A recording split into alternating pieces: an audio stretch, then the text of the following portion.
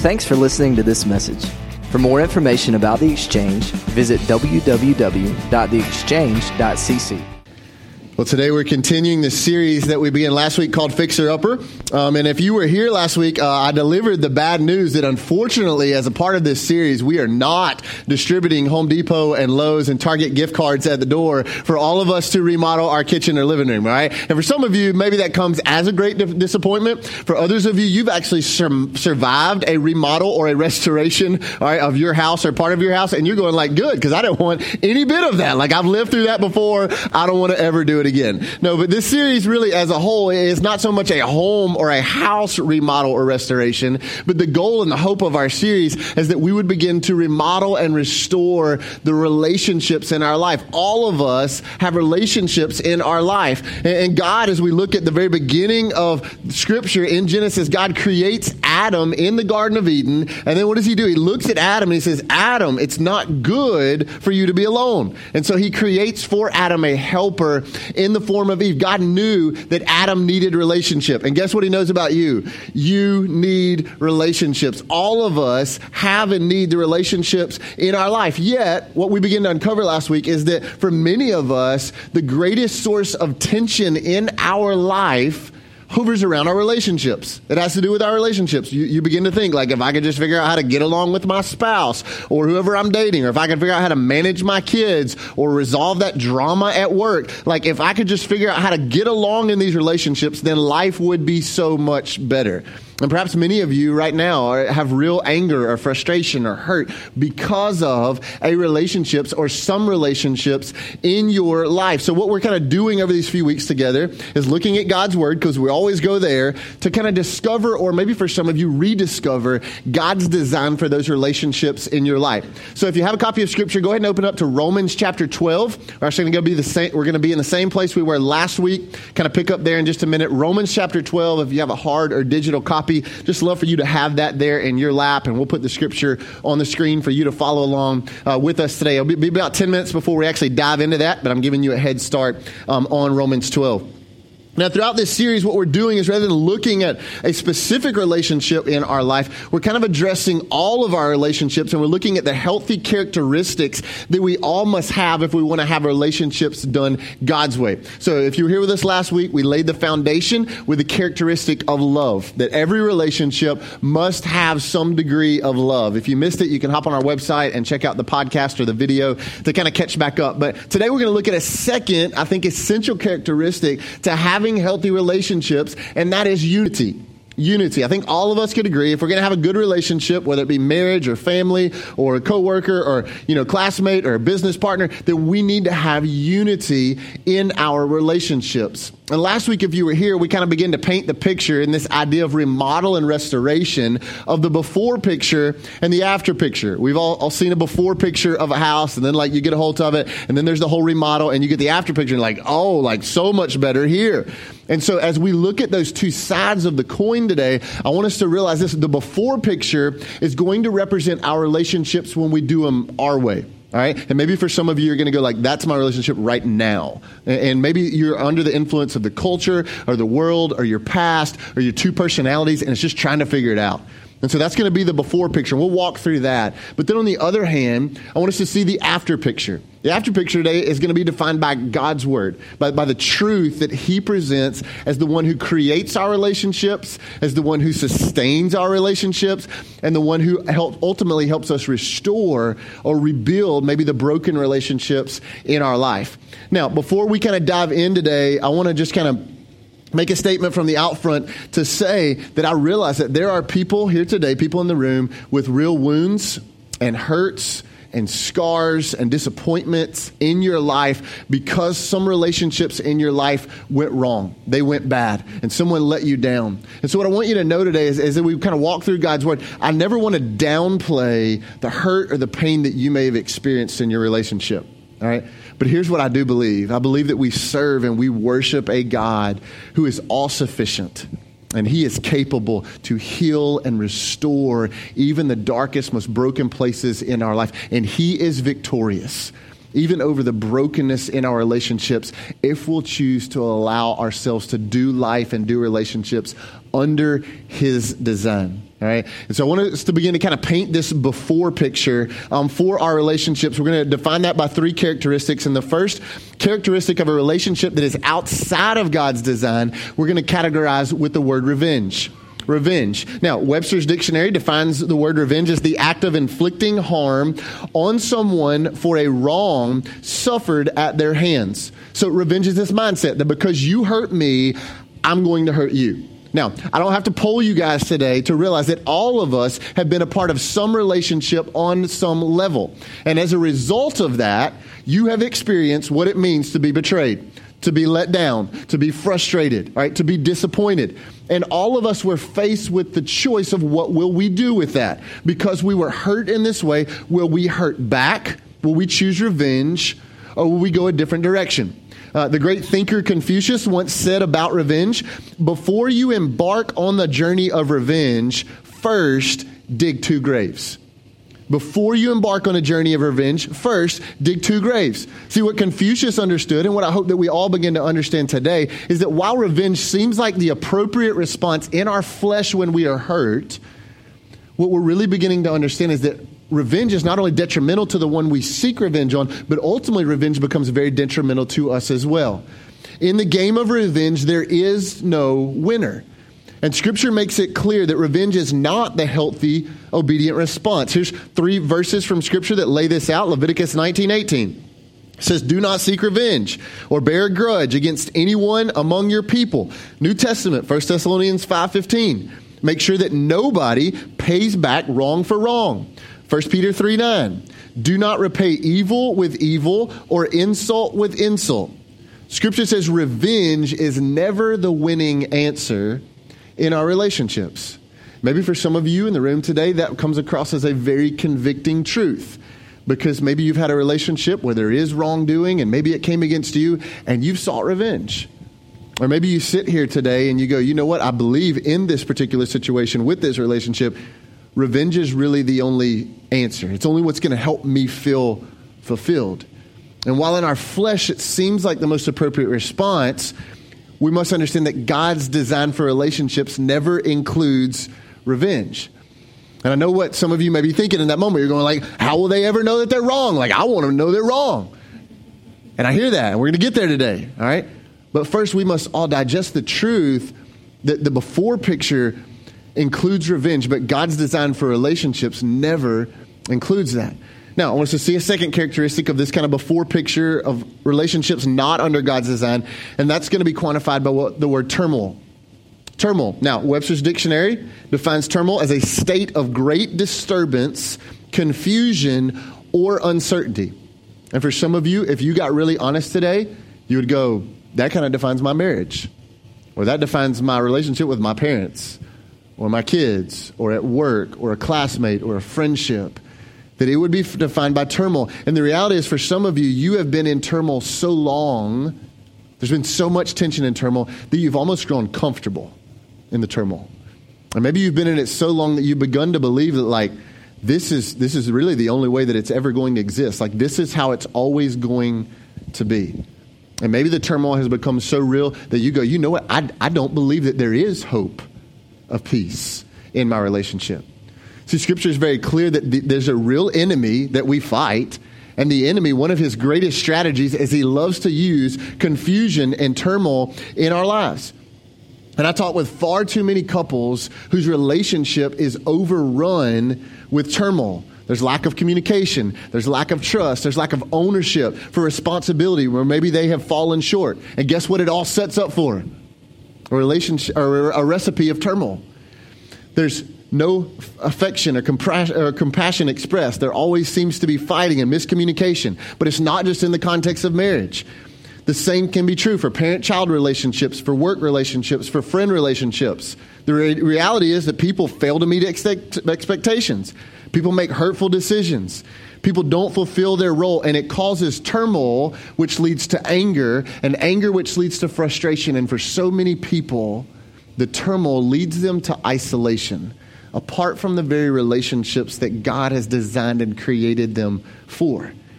And for many of you, maybe you're already beginning to identify a relationship or relationships in your life that are defined by revenge or turmoil Or maybe if it's not one of those two, then the third part of this before picture of relationships outside of God's design is bitterness. Bitterness. Now, again, I don't have to poll you guys to find out how many of you have ever been in any type of a relationship before, because you are right now. And as a result of that, you went through betrayal or disappointment or frustration.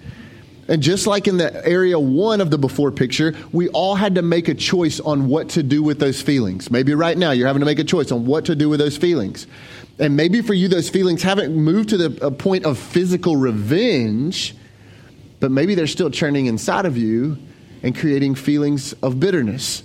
Maybe it's something between you and your spouse that happened as recently as this week. Or maybe it's something between you and a parent or you and a child from a year or two back. Or maybe it's a bad experience that you've been carrying for years from a friendship or a work experience or a church experience. And for you, it just seems like the situation is unforgivable. Like the pain is too deep, the hurt is too real for you to really seek reconciliation.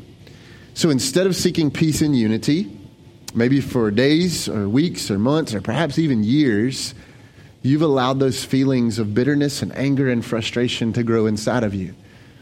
But again, Scripture gives some very clear thoughts towards this power of bitterness. Ephesians chapter 4, verse 31, Paul says this. He says, get rid of all bitterness. Eliminate it. Rage and anger, brawling and slander, along with every form of malice.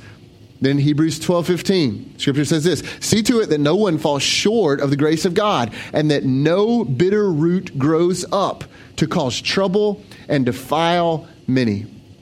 Scripture says, although your bitterness may not have moved to the point of revenge, right? And you take a deep breath and you go, I've never been there. The reality is bitterness becomes a very real thing. And it moves inside of you. And maybe like you've seen people like I have who've allowed bitterness to literally change who they are as a person.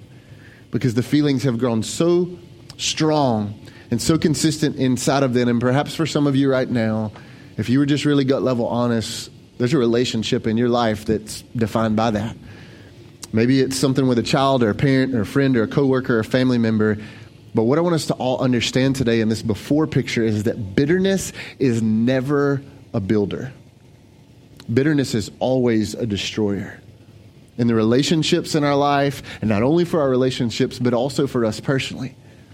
And so when we try to do relationships, whatever that is, outside of God's design, revenge and turmoil and bitterness will run rampant. It will always define it. And maybe for some of you today, you're going like, yeah, I know, like I'm there right now. But the good news today is that God's word gives us, because he's the creator and he's the one who makes things whole. He gives us a design to do relationships his way that would be whole and healthy and strong. But now I have to interject here, just like I did last week as we looked at love. If you're here today and you're not allowing Jesus to restore you personally, all right? Meaning mom, dad, spouse, student, grandparent, single adult, like if you've not arrived at that place where you have surrendered your plans and your purposes for your life and gone, God, you're a better God than I am. And I'm going to trust my purposes and my plans to you. If you've never gotten to that place really before, I mean play church, but I mean walk in a relationship with the living God. If you've never gotten to that place before, then the after picture that we're about to paint is going to be really, really hard for you to obtain in your relationships. In fact, it's going to be impossible. However, I believe that there are some people in the room today that like you've gotten to that place where you've exchanged the old you of sin and self and trying, and you've gone, Jesus, your way's better. And I need you. And the beauty of that is that God paints a beautiful after picture that is available for us when we do relationships God's way. And so last week in Romans 12, we saw 5 verses that spoke towards love. And today I want us to kind of tackle a few more verses that speak into this idea of unity in your relationships. And so look with me, Romans chapter 12. Let's pick up in verse 14 where we left off last week. It says, bless those who persecute you. Bless and do not curse. Rejoice with those who rejoice and mourn with those who mourn. Live in harmony with one another. And do not be proud, but be willing to associate with people of low position, and do not be conceited. So the first characteristic of unity in a relationship that's under God's design, we're going to quantify with the word blessing. The word blessing. Now, Paul makes one of the most illogical statements in all of Scripture in verse 14. We just read it. He says, bless those who persecute you. Bless them and do not curse them. Now, let's get really, really honest up in church this morning, all right? How many of you have ever had a spouse or a child or a parent or a friend or a classmate or coworker like just tick you off, all right? You all have been ticked off at some point. You've been frustrated, they let you down, they disappoint you, and your first reaction was, I wonder how I might be able to bless them. All right. Don't raise your hand because you ain't been there. All right. Me either. Why? Because that's not our fleshly response when we've been done wrong, when there's turmoil, when there's conflict. But Paul says if we want to have healthy relationships in God's design, we must become a people of blessing. All right. So let's kind of break that down a little bit. The original Greek word here for blessing means to speak good or well of someone. So in the face of being done wrong, Paul is not saying to downplay what's happened, but he's saying to choose your words wisely. He's not saying downplay the wrong that's been done, but he's saying choose your words wisely. Because let's be real, for the majority of people, when we get hurt by someone in a relationship, what do we want? What do we want? We want somebody to listen to us, all right? So we can tell them how wrong that person was and how hurt and how negative they were, right? Do we want to listen to it? We want somebody on our side. And we now live in such an age where we have the ability, if nobody's listening or if nobody's close by, or if we really want that other person to kind of know about how wrong what they've done is, what do? We can take it to social media and we can throw up an indirect yet very direct post right at that person to let them know what's going on. All right, don't act like I'm not talking to somebody, okay? I didn't say raise your hand. I just said, that's right, all right? That's what we want to know. Somebody get on my side. Somebody validate what's been done wrong to me. And the easiest fleshly response is to speak negatively to the other person. But Scripture, we just read it, says become a person who speaks blessing. All right? And perhaps for some of you today, the greatest step that you can take in restoring unity in that relationship that you're thinking about right now is to stop firing off negative words about that person or about that situation. But instead become a person who speaks blessing. Here's what 1 Peter 3 verse 9 says. We read the beginning a while ago, but I want us to catch the end. It says, do not repay evil with evil or insult with insult. But on the contrary, catch this, repay evil with blessing. Because to this you were called, so that you may inherit a blessing. Scripture says the longer that you choose revenge by speaking negatively about that person or that situation, the longer you prohibit yourself from enjoying the blessing of unity and the promises that God has for you. All right. Now, some of you, I realize you think that because I'm a pastor that my wife and I never fight. All right. Some of you just think that. Okay. And guess what? You're right. My wife and I do not fight. All right. At my house, we have moments of intense fellowship. Okay. That's what we do at my house. All right. Every once in a while, that happens at my house. And so what we've done to set up barriers in our relationship when there is a disagreement, or when there's turmoil or conflict, is that we've set up a barrier that we would not say anything in the moment of conflict that would not be productive towards unity and reconciliation. Let me help that make sense, all right? Here's what that means. Now, we can speak our feelings in a normal and calm and truthful tone, but here's what that means. That means that there's no room for name calling. It's not productive towards unity. There's no room to call out past failures. There's no room to tell the other person how sorry they are in a certain area. And it's become a healthy barrier for us inside of our marriage relationship. And perhaps for some of you today, the most healthy step that you can take towards achieving unity in that relationship in your life is to begin to eliminate the unproductive words that you are using. All right? To only use things that are beneficial towards reconciliation and unity so that you can open up the pathway to become a person who speaks blessing rather than revenge and conflict. Rather than revenge and conflict. But again, I want you to remember this, just like we said last week. This isn't something that you can just take home this afternoon and go, we're going to try really, really hard, and we're going to turn the page, all right, we're going to write all these rules down, and we're going to get them right, okay? Don't do it. It's not going to work, all right? It'll give you maybe a good 3 hours, all right, and then you're going to come back. It didn't work. It didn't work. Don't do it that way. Paul said, just like we looked at last week, beginning of Romans 12, verse 2, he says, it only comes by the continual renewing and refilling of your mind through the truth of God's word and the power of God's Spirit. All right? Don't try to do it by yourself. You can't. But through the power of God's Spirit and the truth of God's word, we begin to lay a foundation of blessing in our relationships. Go back to verse 17. Paul says, do not repay anyone evil for evil. Be careful to do what is right in the eyes of everyone. And if it is possible, as far as it depends on you, live at peace with everyone. Here's the second characteristic of a relationship inside of God's design. It's defined by the word peace. Peace. Now, there are many relationships, probably many in this room today, that are defined by turmoil. But the hope that Paul gives us today is he says that God has a design for peace. In verse 17, Paul says, don't get caught up in revenge by trying to repay evil with evil. But instead, in verse 18, what does he say? He says, pursue peace. Guess what this means?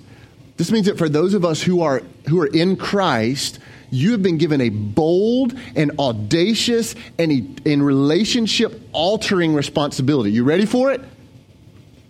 Pursue peace. Pursue peace. In your marriage, pursue peace. In your parent-child relationships, be a peacemaker. At work, at school, on the ball field, on social media, pursue peace. Like that's a God-given responsibility to us. God is not a God of turmoil, but he's a God of peace. Now, Paul is clear to say, if it is possible. If it is possible. This means that there are some relationships, maybe even some in your life, where peace is not possible. Peace is not possible. There's some situations where despite your loving and graceful and persistent pursuit of peace, the other party will not soften to reach out for peace with you. And that's a very difficult and hurtful place to be in. But Scripture affirms us today to say, do all that you can and then rest with personal peace that you've done everything obediently that you can do. Because Paul said it. We just read it. He says, as far as it depends on you, eliminate the other party from the equation. That's hard to do, but eliminate them out and pursue peace. As far as it depends on you, chase after peace. Do everything in your power to chase after the peace that God has created your relationship for. Romans chapter 14, verse 19, Paul says this. He says, let us therefore make every effort to do what leads to peace and to mutual edification. I like to think of it this way.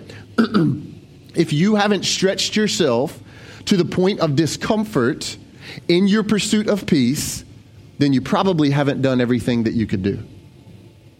I'll say that again. If you haven't stretched yourself to the point of discomfort in your pursuit of peace, then you probably haven't done everything that you can do. Because here's what I believe. Often in our pursuit of peace, we will have to initiate difficult conversations. Often in your pursuit of peace, you will have to admit your own shortcomings and weaknesses. Sometimes in your pursuit of peace, you will have to offer love and grace to others, even when you don't completely feel like it. See, a peace pursuit will cost us something. It will cost us something, but Scripture says there is great blessing for those who pursue peace. In fact, Jesus spoke directly to it in Matthew chapter 5 in the Sermon on the Mount. He says there's a blessing for the peacemakers. Matthew 5 verse 9, look at it. Blessed are the peacemakers, for they will be called children of God. Christ followers are to pursue peace as far as it depends on them. And in so doing, they demonstrate the character of God the Father, and thus they are defined as children of God. When you think about this, in every relationship conflict that ends in unity, right? In every relationship conflict that ends in unity, there is a peacemaker.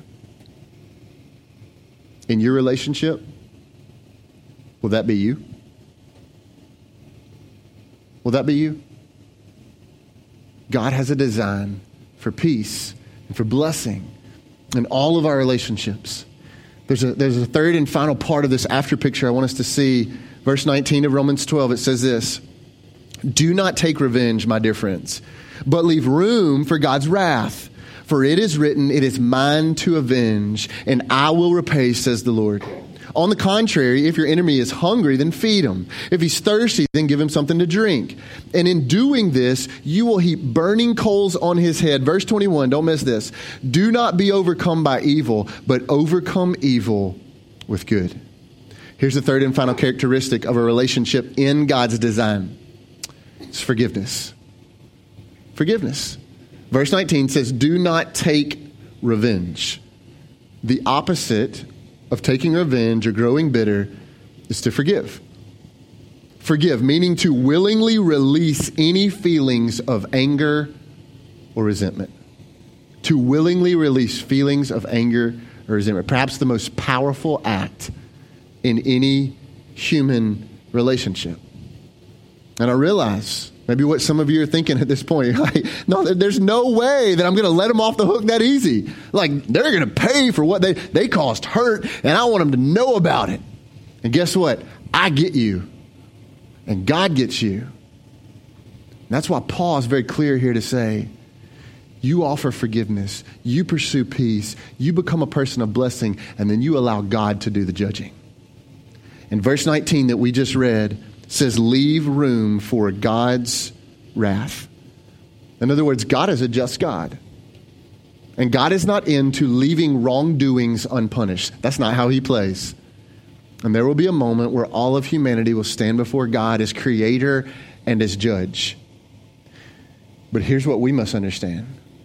When we try to step in to try to avenge someone on our own, ultimately we're trying to put ourselves in God's role. And let's be honest, we're not really good at playing God. But Paul says in verse 21, do not be overcome by evil, but overcome evil with good. Do not be overcome by evil, but overcome evil with good. You know what that equals? Forgiveness. Forgiveness is overcoming evil with good. It's taking that wrong, that hurt, that frustration, that disappointment, and letting it go. And letting it go. That's forgiveness. Think about it. When people do wrong, they expect to receive evil from those they've wronged. You punch me, I'm going to punch you back. That's how our culture operates. But Paul here, through the beauty of the gospel, he takes all of that and flips it on its head. And he says, what if you turned everything upside down? And what if you trusted God and you offered forgiveness and you pursued peace? And what if in the middle of that just crazy oxymoron to our society, God stepped in and he used your obedience to soften the heart of the other person? There's an old saying that says the best way to get rid of an enemy is to turn him or her into a friend. The best way to get rid of an enemy is to turn him or her into a friend. And again, I realize what some of you are thinking. I don't want them to be a friend. Like, I'm okay with that not, all right? I don't want them to be pardoned. But again, can I remind you the call on us as Christ followers that's very clear from Scripture? In Matthew chapter 6, Jesus speaks these words. He says, for if you forgive other people when they sin against you, your heavenly Father will also forgive you. We like that. That's a good verse, Jesus. Verse 15. But if you do not forgive others their sins, your Father will not forgive your sins. Those are Jesus' words, not mine. Forgiveness, as I read that, is not optional in the relationships of a Christ follower. But forgiveness must be a consistent practice to restore healthy relationships in our life. Both the act of to give and the act of to ask for. All right? At my house, pursuing forgiveness is almost a daily practice that we have to walk through. All right? I got a couple of kids, a wife, all right? And I don't mean when the kids mess up, they got to come to mom and daddy and go, we're really sorry. We messed up. We shouldn't have done that. All right. That's not what I mean. Here's what I mean. This means for mom and daddy to own up to where they fall short too. Like the moment this week where I had to look at my wife and look at my 2 kids and ask for forgiveness. Can I just be really straight up with you? It was very humbling to my flesh. It was very uncomfortable. I didn't want to. But at the end of the day, it was right. For some of you today, if you want to have that unity that God has created your relationships for, it means you need to look at that spouse, that child, that parent, that coworker, that friend, that family member, that member of the body of Christ and go, will you forgive me? Will you forgive me? Why? Because that's the call of God on your life and mine and anyone who would claim to be a follower of Jesus. Paul made it clear. Ephesians chapter 4, verse 32, he says this, be kind and compassionate to one another. Here it is. Forgiving each other just as in Christ God forgave you. And I realize maybe for some of you, the hurt's deep, the situation's difficult, and despite all we've kind of laid out and talked about over the last little bit, you're still going, ain't no way, man. This is it. No, it's not happening. Like, you don't know my story. Mine's different. My hurt's this way. Everybody else over here. You don't know my stuff, man. It ain't happening. A blessing, peace. No, we ain't tasted that in years. Like forgiveness, no. Like it's not happening. Great message today, bud, but we're going to lunch and it's going to be like it's been. And I realize that the situations in your life have been real and they've been hurtful. And I don't want to for a moment downplay what you've experienced. But I want you to see for just a second, as we close, I want you to see the picture of the greatest relationship maker ever. The greatest unity creator ever. And his name is Jesus. And I want you to see what 1 Peter chapter 2 says. Verse 21, it says, to this you were called, for you and me, it's the church, because Christ suffered for you and me. In other words, we were the ones who did wrong. But check out his response. It says, leaving us, you and me, an example that we should follow in his steps. He committed no sin, no deceit was found in his mouth. And when they hurled their insults at him, he did not retaliate. He didn't seek revenge. And when he suffered, he made no threats. Instead, he trusted himself to him who judges justly. He trusted God to do his part to judge. And verse 24, Jesus he took on your sins and mine in his body on the cross. There's blessing so that we might die to sins and live for righteousness. There's peace with us and God. And by his wounds, you have been healed. There's forgiveness. See, before any of us get to that point in that relationship or those relationships in our life where we go, no way, man, not happening. Would you remember this? Jesus went first. Jesus went first. And through his life, he offered you and me blessing.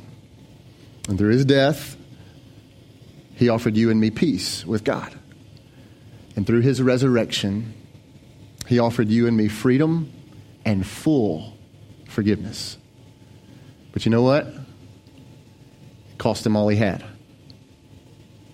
And it meant he had to trust God to do his part. And he went to the ultimate extent of discomfort to pursue us. But praise God, that it was God's perfect plan to create unity between you and me and God the Father. And now he looks at us.